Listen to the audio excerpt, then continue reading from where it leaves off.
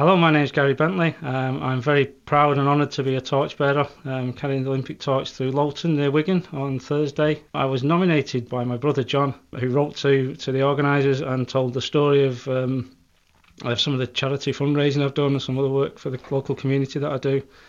And they very kindly selected me from quite a large number of people, and have enabled me to fulfil a dream really and become part of what I think is quite an iconic event. Well, I set up a charity when my daughter died 10 years ago, Jamie's Fund. She died very suddenly of a brain hemorrhage. She had no illness, there was no warning. It came as quite a shock to us. She went off to a Brownie meeting and never came back. She collapsed and died within 24 hours. So it was very sudden. And for me, there had to be something positive that came out of it, and the fundraising really was the thing that came out of it. Basically, Jamie's Fund has worked in partnership with a number of different organisations. We built a research centre at the primary school where Jamie was a pupil. She unfortunately died in the what was the old Pendlebury Children's Hospital.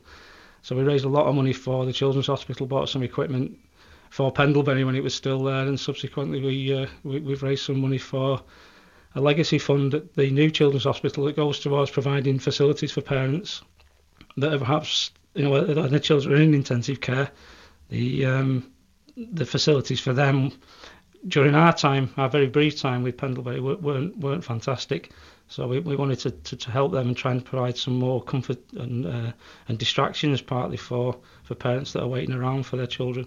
It's obviously about helping other people, and it's about really making sure that good comes out of tragedy. I think when anybody suffers such a tragic event, to stay in the tragedy is very difficult. And the other probably more important thing is that if Jamie had been alive, she would have affected a lot of lives in the future, as most people do. And she's not able to do that, so she does it through me. I run marathons, I've done quite a few bike rides. I've been very lucky to get involved in a lot of things with the help of my brother. He's got some contacts that have allowed me to sort of go on the back of some of their fundraising. And I've done a lot of work in partnership with other charities, but it's mainly running. Running is what I do, which is why it was such an honour to be able to run with the Olympic torch. It's my favourite hobby. My brother didn't tell me anything about it. The first I heard was when I got an email off the organisers just sort of verifying the story. So it came as a massive, massive shock to me, and a huge privilege. And I was very humbled by it. To play even a tiny part in such an iconic event is a huge privilege. I'm beginning to get very nervous now. I'm convincing myself that mine will be the one that blows out, or I'll drop it or something. I really am getting very, very nervous now. But it is such a huge privilege. And I think that the scale of it is something that I hadn't really realised until I was watching it on the live feeds on the internet.